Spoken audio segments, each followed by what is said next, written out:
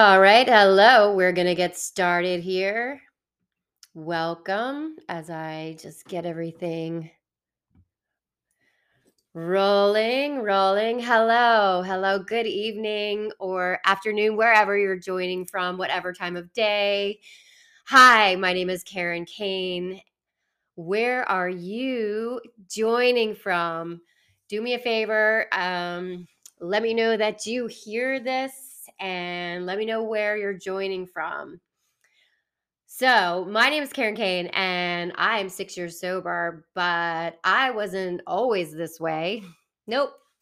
Actually, as a matter of fact, I was a full time drunk, semi functional drunk. And that went from the ages of 15 to 45.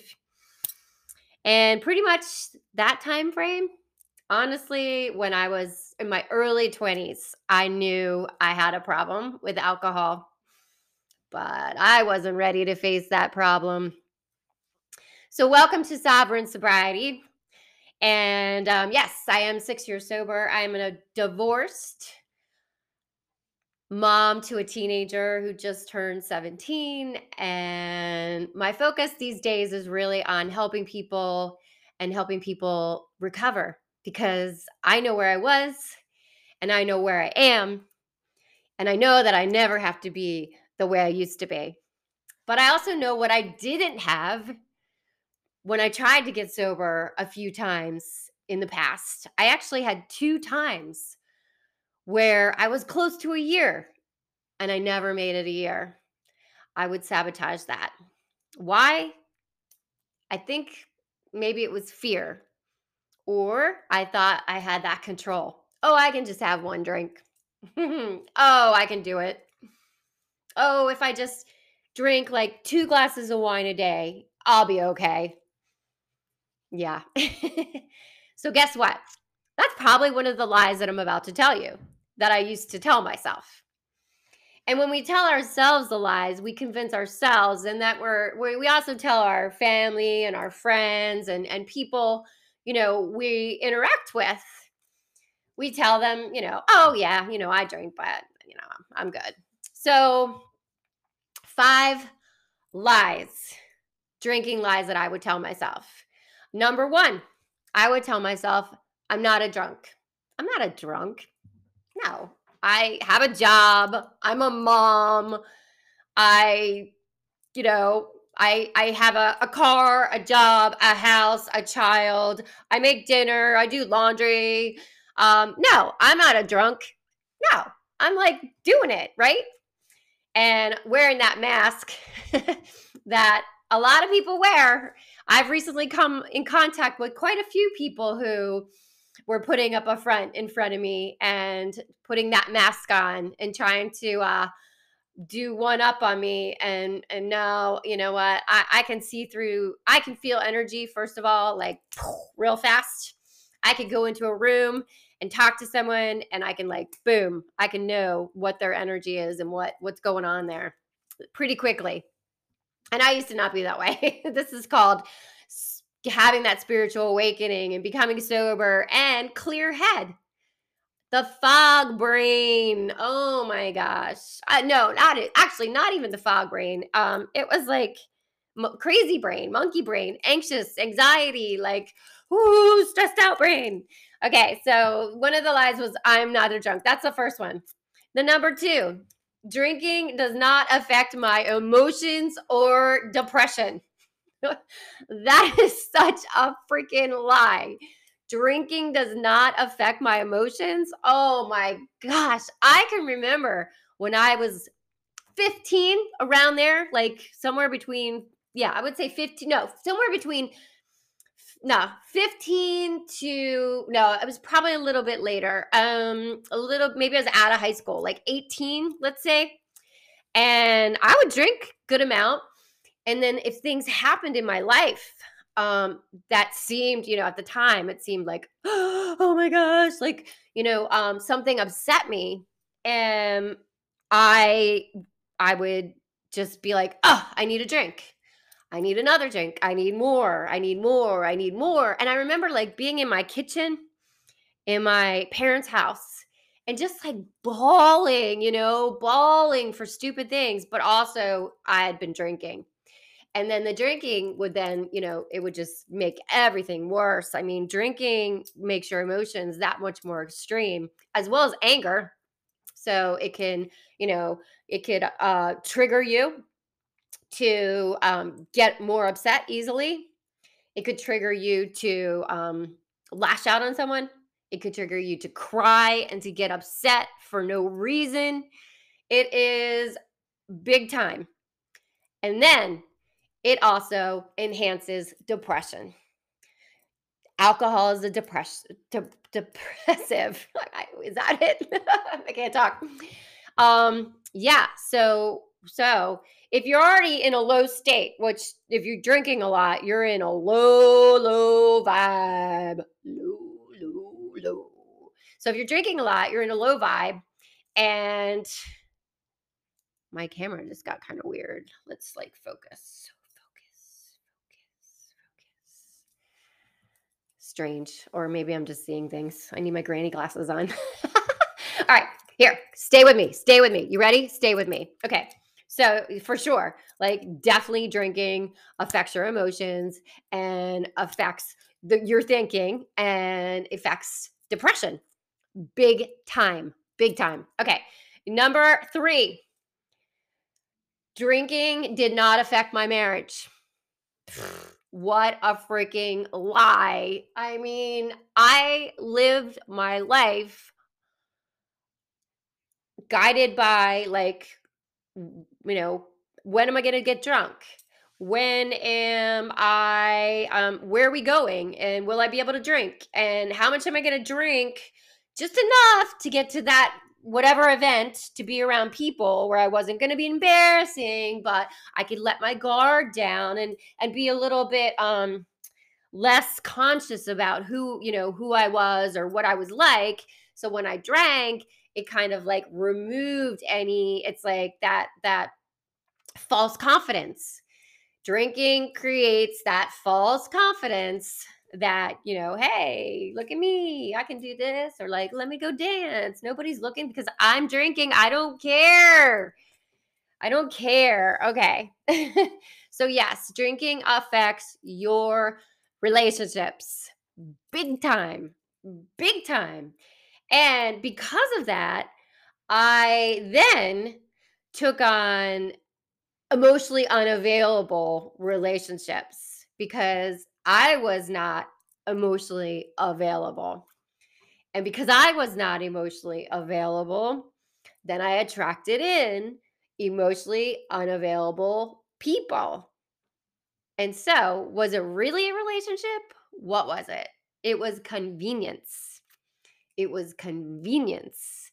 One person using the other person to kind of like help each other out and kind of like get through life, but not being a full human themselves. Number 4, I don't have a drinking problem. Nah, I don't have a drinking problem. And you can convince yourself you don't have a drinking problem all you want. You can. But let me tell you what, eventually it catches up to you. Eventually it catches up to you. And it kind of it ties into I'm not a drunk. Well, I'm not a drunk. But when you drink, are you a drunk? Because you probably are. And I don't have a drinking problem. Well, if you have to make sure that you are taken care of or you're staying home, you're in a safe place, if you have to make sure that you have a designated driver, if you have to make sure like all these things are in check, to because you're going to be drinking, then saying you don't have a drinking problem, you're lying to yourself. You're lying to yourself. And here's my favorite one. It's number 5. Number 5 is I need alcohol to be happy and to have fun. I need alcohol to be happy and to have fun. to take the edge off. Well, let me tell you what.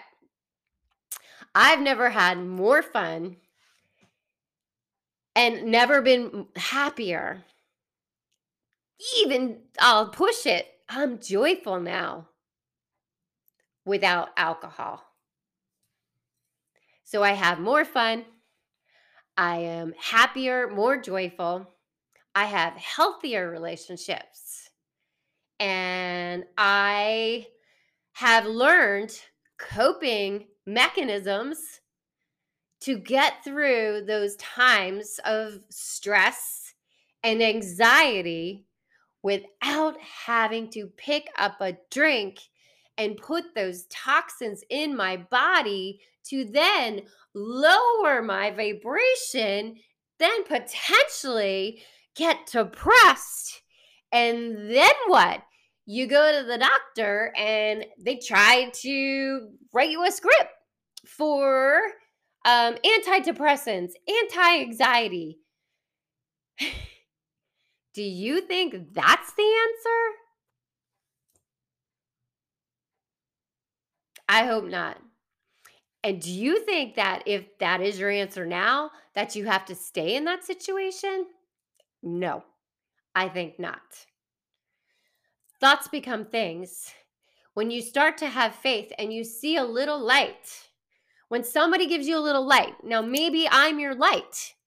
Can I be your light? Because I would love to be your light. Do me a favor. Oh, one more thing. So I've heard other people's lies too. And I've seen other people's way of coping of their lies about drinking.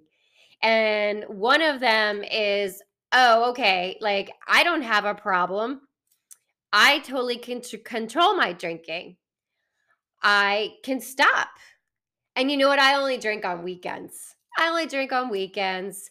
And when I stop, I stop. Okay. Well, first of all, if you only drink on weekends, but you're binge drinking on weekends, and maybe you're getting sick or maybe you can't remember, then that's one form of alcoholism and having a drinking problem. Yes, it is. Look it up. So there's different ways, like we're all different levels, right? We're all different levels of drinking and our level and point of like we're gone. So just because, this is my story and it's uniquely, individualized to me and my journey. And then there's this other person who, has this experience where they only drink on weekends and then they stop, they binge, like drink it a lot.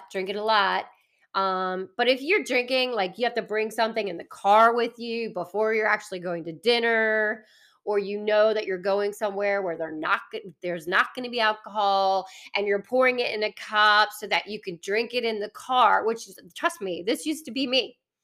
This used to be me. Big time. And so if that's the situation, because you need that drink, you want that buzz, or you're going to be around people and you're going to be anxious, and like I was, then I could have that false confidence from drinking alcohol. But when you're drinking that fast, then you get intoxicated, faster. If you're not drinking any water and you haven't had any food, then you're escalating that buzz real fast. So you can you can you can still be an alcoholic even if you're only drinking on weekends, if you're binge drinking or the way that you're handling it. So just saying, we can be in denial. We can tell ourselves all the lies we want to continue on that path of destruction, destroying ourselves. And honestly, we're not doing ourselves a favor, because we're not living our best life, and we're not like living it in joy. And most likely, if we're drinking like that and we're making all those excuses up, we have zero self-worth or low self-worth, low self-esteem, And because of those things, we let people walk all over us. And that's why, I really speak my message because I know where I was, like I said, and I know, how I got here today. And it was a hard, difficult path. It really was. And if I had people that I could listen to that could help me at the time, and maybe not in AA meetings because I was resistant. I didn't want to go to AA meetings, but if I could pull up YouTube and watch somebody on YouTube helping me, then I probably would have been a lot better off. But also, if I had therapy or counseling sessions back then, only this last time around did I really plug into. I did 90 meetings in 90 days. I had therapy. I don't know how many I went to, but probably about 4 sessions. So it wasn't too much, but it was enough to, to talk to someone and to work through the things that were really, really like really upsetting me, because it's not easy getting sober. It's not. So so yeah, when you're telling yourself lies, honestly, eventually you hit that bottom, and you might hit like a couple bottoms, but eventually you hit that very, very, very, very low, low, low bottom of the bottom, bottom of the barrel bottom. And you have, a choice. Like I had a choice. I was killing myself and I was becoming a pretty shitty mom, or I had to totally change my life and do a 180. And that's just what I did. And it wasn't easy. And I'm going to share my story and keep sharing my story, because if I can help one person today, it's a great day. It's a great day. I am in the process of redoing my website. You can sign up for newsletters on KarenKane.com. So if you go there right now, it's probably a little jacked up, but I'm pretty sure if you click on it now, you can put your email in. And so I'm going to be hosting different programs to help people get sober and stay sober. Because I tried it 2 times before this time, and I didn't make it. I didn't make it. And so if I could help you make it, meeting makers make it, but maybe you don't want to go to a meeting, but maybe I can help you. Let's do it together. If you enjoyed this video, do me a favor, subscribe, click the bell so you get notified when I go live or I upload a new video. Thank you so much for being here. This is Karen Kane. Peace, love, namaste, and sovereign sobriety. Thank you for being here.